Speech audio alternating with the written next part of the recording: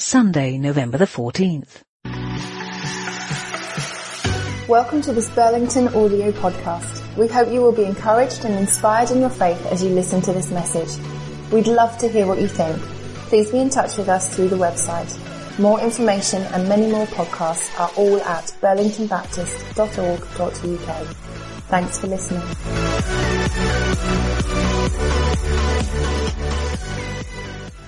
Thank you, Simon. What a joy it is to be back here with you.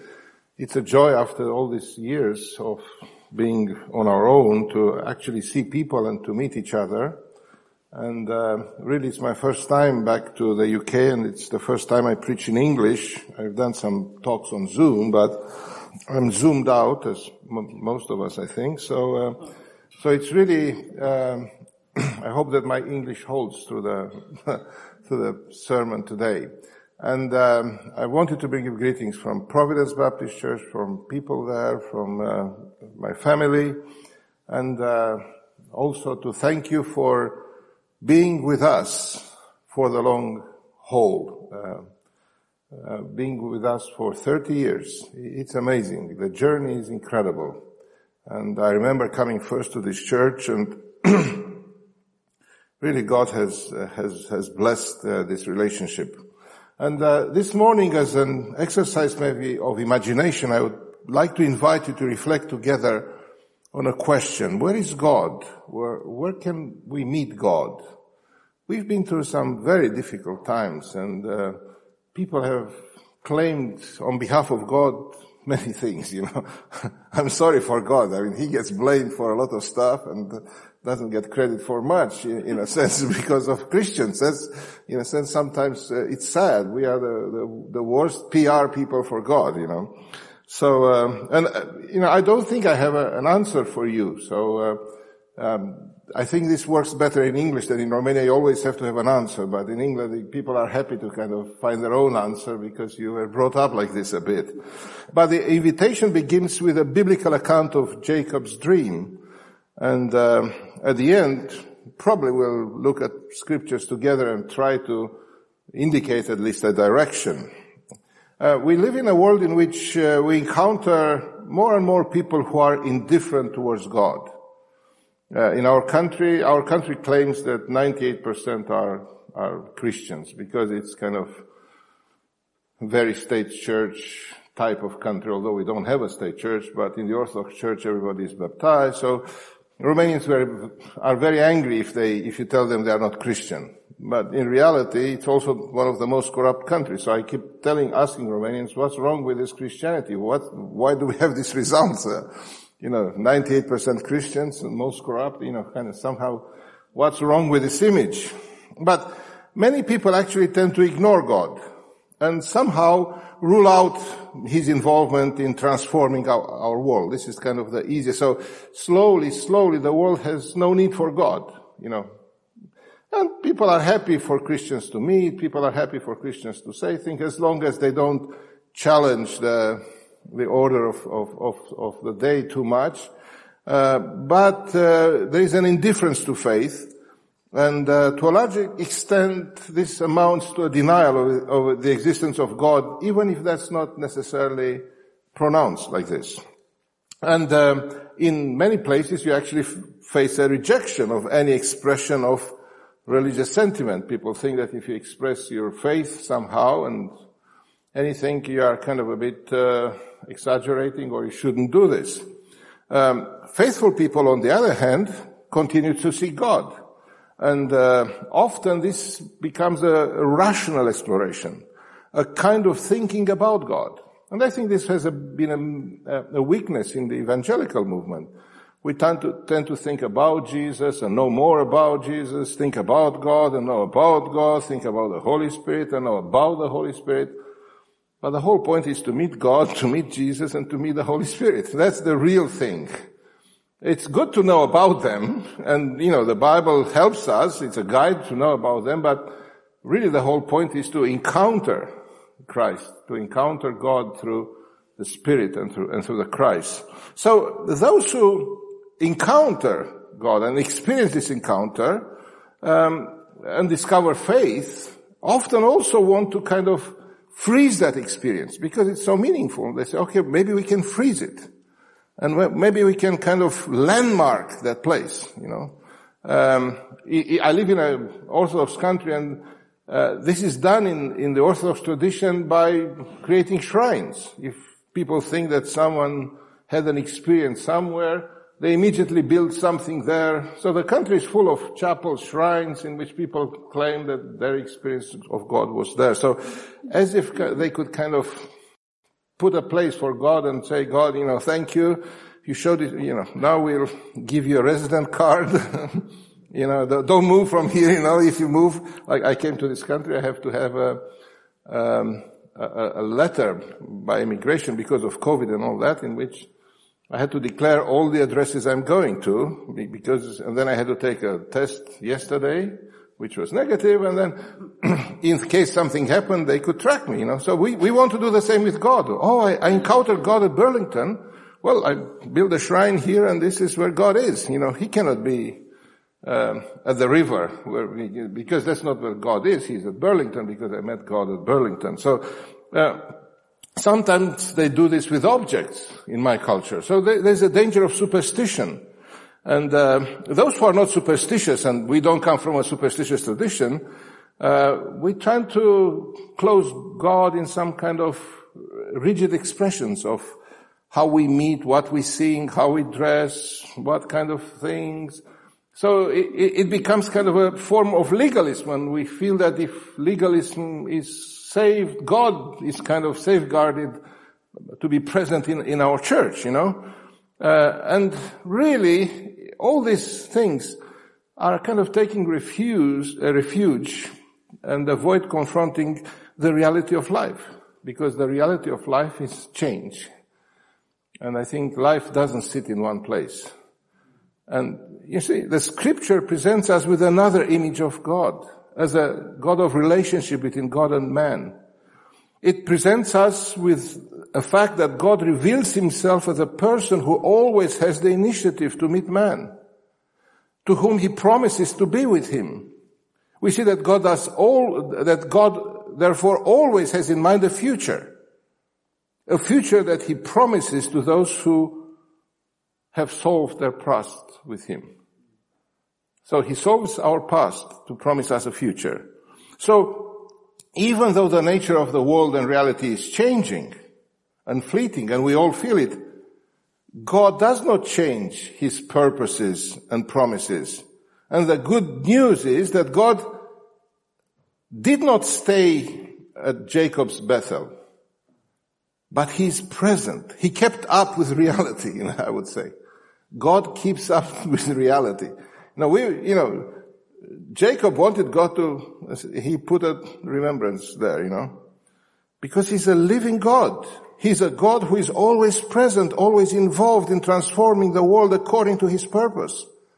That's why we can say that the world and we have a future, because God remains involved in our future. That's why we can have hope. That's why we have hope. This understanding of God's continued presence in the future is a source for hope, a source of direction, because if we believe in God, we know that He pulls us towards the future He has promised. He has a purpose for this world. People really want to have maps about this, but God is God. He's free. You cannot put God on your GPS, but you can allow Him to guide you, and He will through His Holy Spirit. I'm thinking of Jacob. He must have been full of fear when he left his father's house. The quiet boy, also known as the tricky one. That's the translation of Jacob's name. He was the tricky one because he was a bit cunning and a deceiver. He cheated on his brother. So he was forced to run away because of his brother's hate when he realized that Jacob cheated on him and stole his right.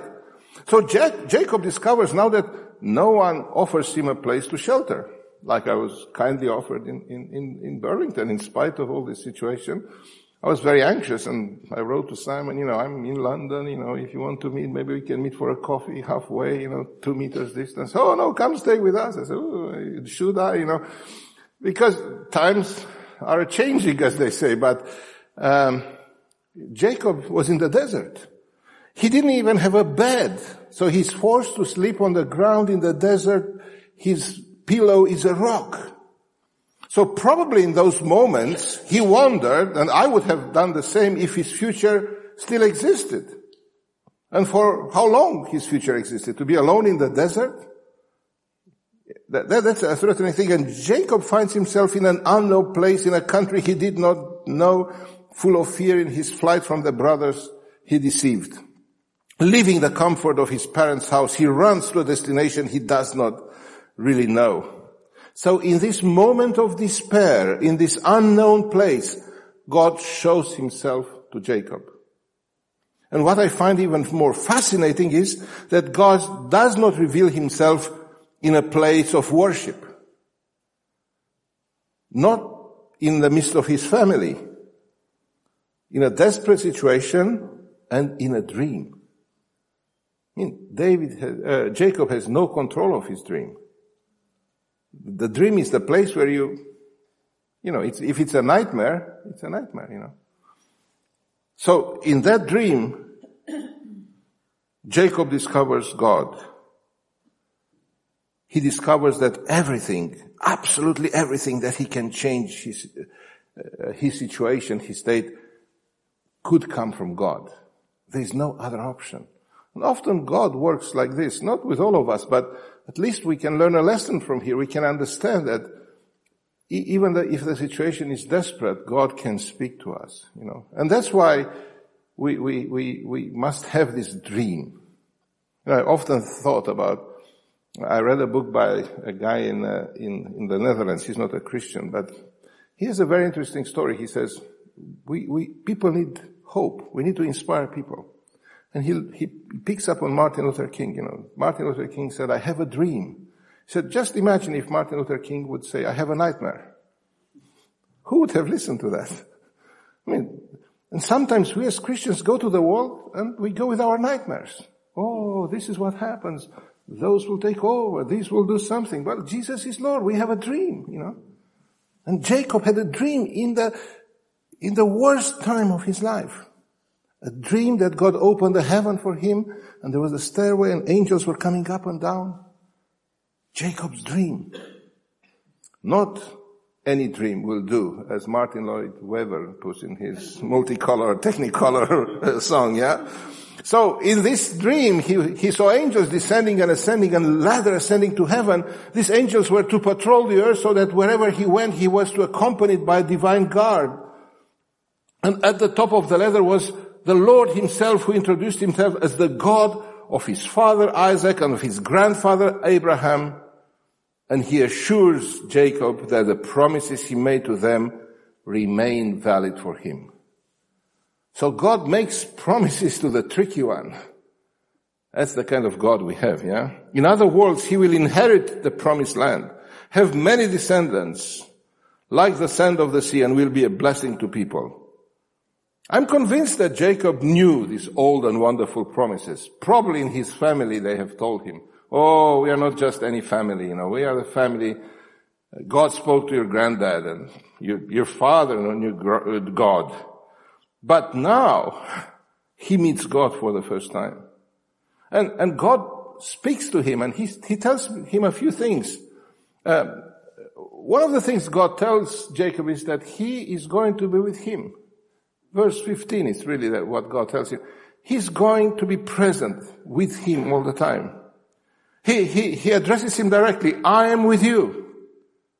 In other words, heaven descends on earth for God to be present with this man. So Christian hope, which is radically different from the world's lack of hope, is based on the very fact that we who are believers understand this, that God is with us. We must understand this. We are not abandoned. You are in Ipswich here and we in Bucharest. No, God is with us. Jacob was the first person in the Bible to hear this assurance. I am with you. But the promise will be repeated later on to Moses in Exodus, to Joshua, and to Gideon in Jude. In fact, we read the prophet Isaiah when he sees this extended as a permanent presence of God, I think it's in 7:14, which is like a promise of Messiah. Behold, the virgin shall conceive and bear a son, and he shall be called Emmanuel, which means God with us. And this is picked up in New Testament by Matthew. So these words remind us about the continuous presence of God with his people in ancient times, but also today, because the promise is repeated. And it's interesting that when Jesus leaves the disciples in Matthew 28, what does he tell them? And behold, I am with you always, even unto the end of the world. So Jacob learns that God promises him to be with him, but also God promises him to protect him. I will guard you everywhere. What lays behind this expression is the image of the shepherd watching his flock of sheep and guarding them. The psalmist imagines this in Psalm 121, when he says, yes, he will not allow your foot to be shaken. The one who guards you will not sleep. Behold, he that keepeth Israel shall neither slumber nor sleep. The Lord is your shepherd. The Lord is your shadow in your right hand. And so on. Perhaps the angels in Jacob's dream become his unseen guardians, as the psalmist imagines in Psalm 91. And he shall give his angels charge over you to keep you in all your ways. They will carry you in your arms so that you will not hit your foot against a stone. We know that this has become a promise of protection which was recognized by the people of God. And we know that Jesus himself was tempted with this very promise. So Jacob hears from God that God is with him, and not is only with him, but God promises to protect him.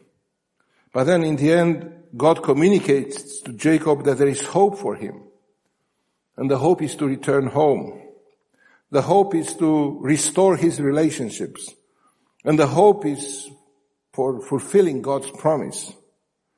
For God, this was his first encounter for Jacob, this was his first encounter with God, we said. And of course, although he knew his parents' faith and heard about their experience with God, but now he was face to face with God for the first time in his life. And therefore, the meeting is overwhelming. So, you go to bed in a desert with your head on a rock, scared to death, hungry. You have this dream. God is there. So, what does he say? Truly God is in this place and I didn't have a clue. I didn't know it. The encounter with God becomes a pivotal point, a moment of return for Jacob's life. He realizes now that the only future he has can and be imagined only as the future that God offers to him. And sometimes, you wonder, wow, think about what we are today and think about how you see your future, how I see my future. As time goes on, I see more and more limitations. I see more and more narrow ways, not widening ways. And in this place, where we ask for God's presence, like Jacob, we can live here encouraged that God promises a future in which he is present and takes care of us and protects us. This is an amazing encouragement for me. I don't need more than this, really. Nobody can offer you anything more than this. Of course, we will make our plans. Of course, we will have our projects. Of course, we will have our scheduled activities. My lasting impact of coming to England was that I was just totally overwhelmed in my first year. I thought even to die here you have to plan it because there's nothing unplanned, In Romania we live from one day to another, and we say, something will happen because there was never a time that something didn't happen. This is the Romanian mentality. So here, you had to book in advance everything. I said, well, it's very difficult to do anything. So we have to plan in our world. We have to schedule. It's absolutely normal and necessary in a world like ours. However, we know that plans, projects, activities are subject to risk. and therefore they are threatened to become failures, more or less. I'm in the board in Romania of an organization, a charity, a Christian charity, and one of my colleagues is director of risk management for a Romanian telecom. And before COVID, an entire year he pestered us to do this risk management register, and it's kind of big corporation, new language. So I didn't know why we do this, but we had to do it because it was good practice and blah, blah, blah. So I did this, and then COVID came. So of course it was none of the risks on that page or on that 200 pages we wrote out. There's nothing there about it. So I said, why did we do this? He said, who could have imagined this? Well, okay, so why did we do this then? Life is risky. Really, we know this. We prefer safety, but life is risky. But the Christian faith comes to provide encouragement through the hope that God holds our future in His hand. Listen to what Jacob says. Then Jacob made a vow, saying, if God will be with me and will keep me in His way that I go, and will give me bread to eat and clothing to wear, so that I come again to my father's house in peace, then the Lord shall be my God. And this stone which I have set up for a pillar shall be God's house, and of all that thou givest me, I will give the 10th to you. The tricky one has recovered quickly from his mode of being totally dependent. He says, if. We are always up for a bargain with God, aren't we? Even we're desperate. If God will do this, then He will be my God, It's amazing, really. It's amazing that God wants to be a God for such people. It's amazing, So when he reaches the conclusion that everything depends on God, he makes a decision to commit to God. It's interesting. But he still wants to kind of keep God at bay. This reminds me of David.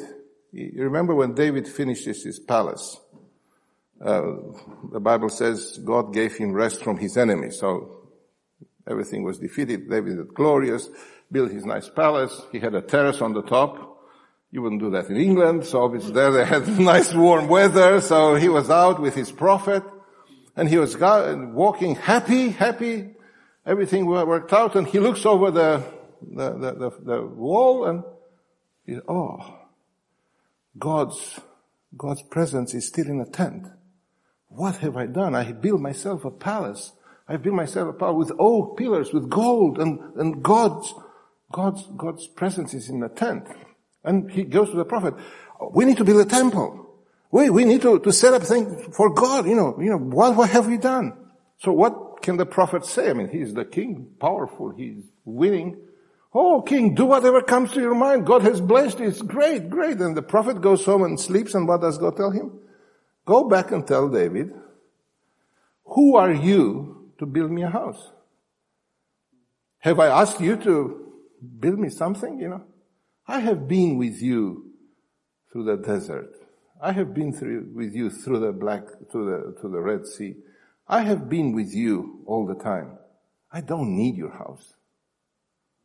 I don't need to have domicile. I don't need to be a citizen of David. I'm God.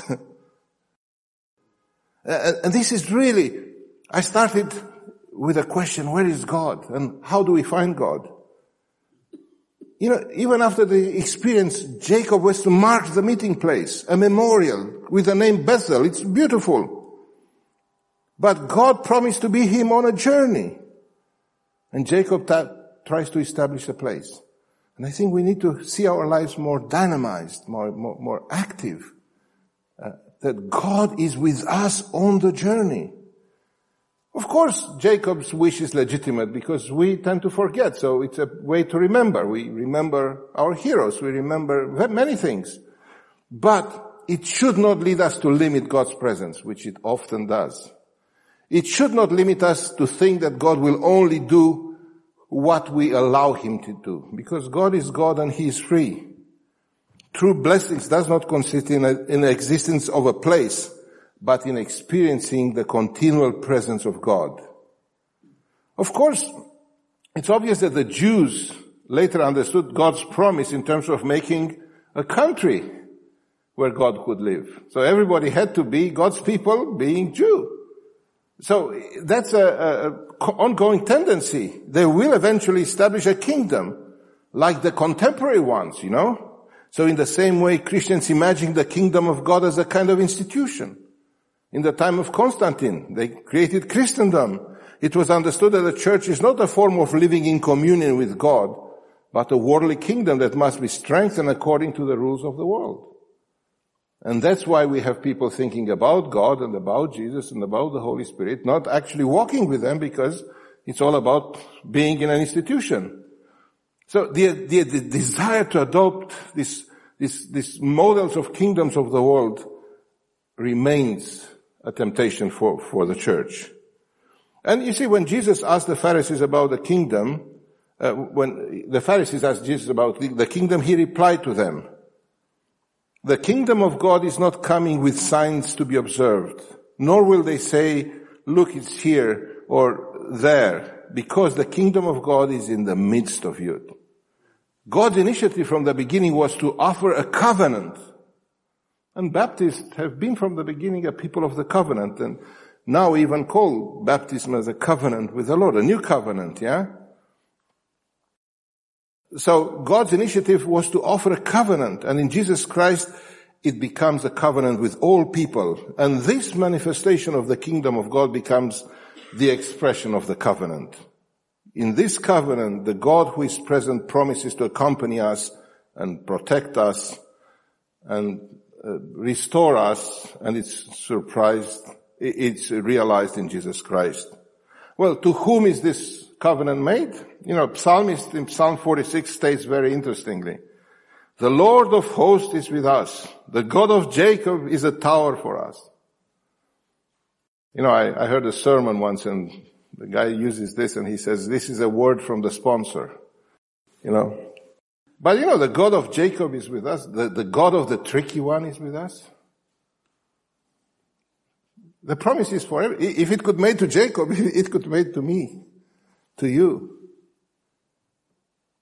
God is building his kingdom in his own terms. God is free, but he is present and he calls us to follow him. God has chosen to invite us to the realization of his kingdom. And we can participate because he sees the kingdom as a transformative presence in this world. And really, your congregation has been an inspiration for many in Romania, because I've told the story of what you're trying to do with missional communities and things like that. And therefore, we need to live as a community of disciples who are aware of God's permanent presence in their lives and in their community, and of the fact that God continues to travel with us. May the Lord help us to do this as we follow him. Wow, let's pause and seize the moment to just lean into what the Spirit's been saying to us through that word of great encouragement, turning our eyes to the God who says, "I'm with you. I'm with you." Maybe some of us need to hear in the situations that we find ourselves in today, "I am with you." Receive that word into your heart today. Jesus. And maybe for some of us there's a dream that's longing to get out. What the world needs is our dream, not our nightmare. And so we allow that fresh revelation of who God is to burst out of us. We share our dream with the world. Thank you, Lord.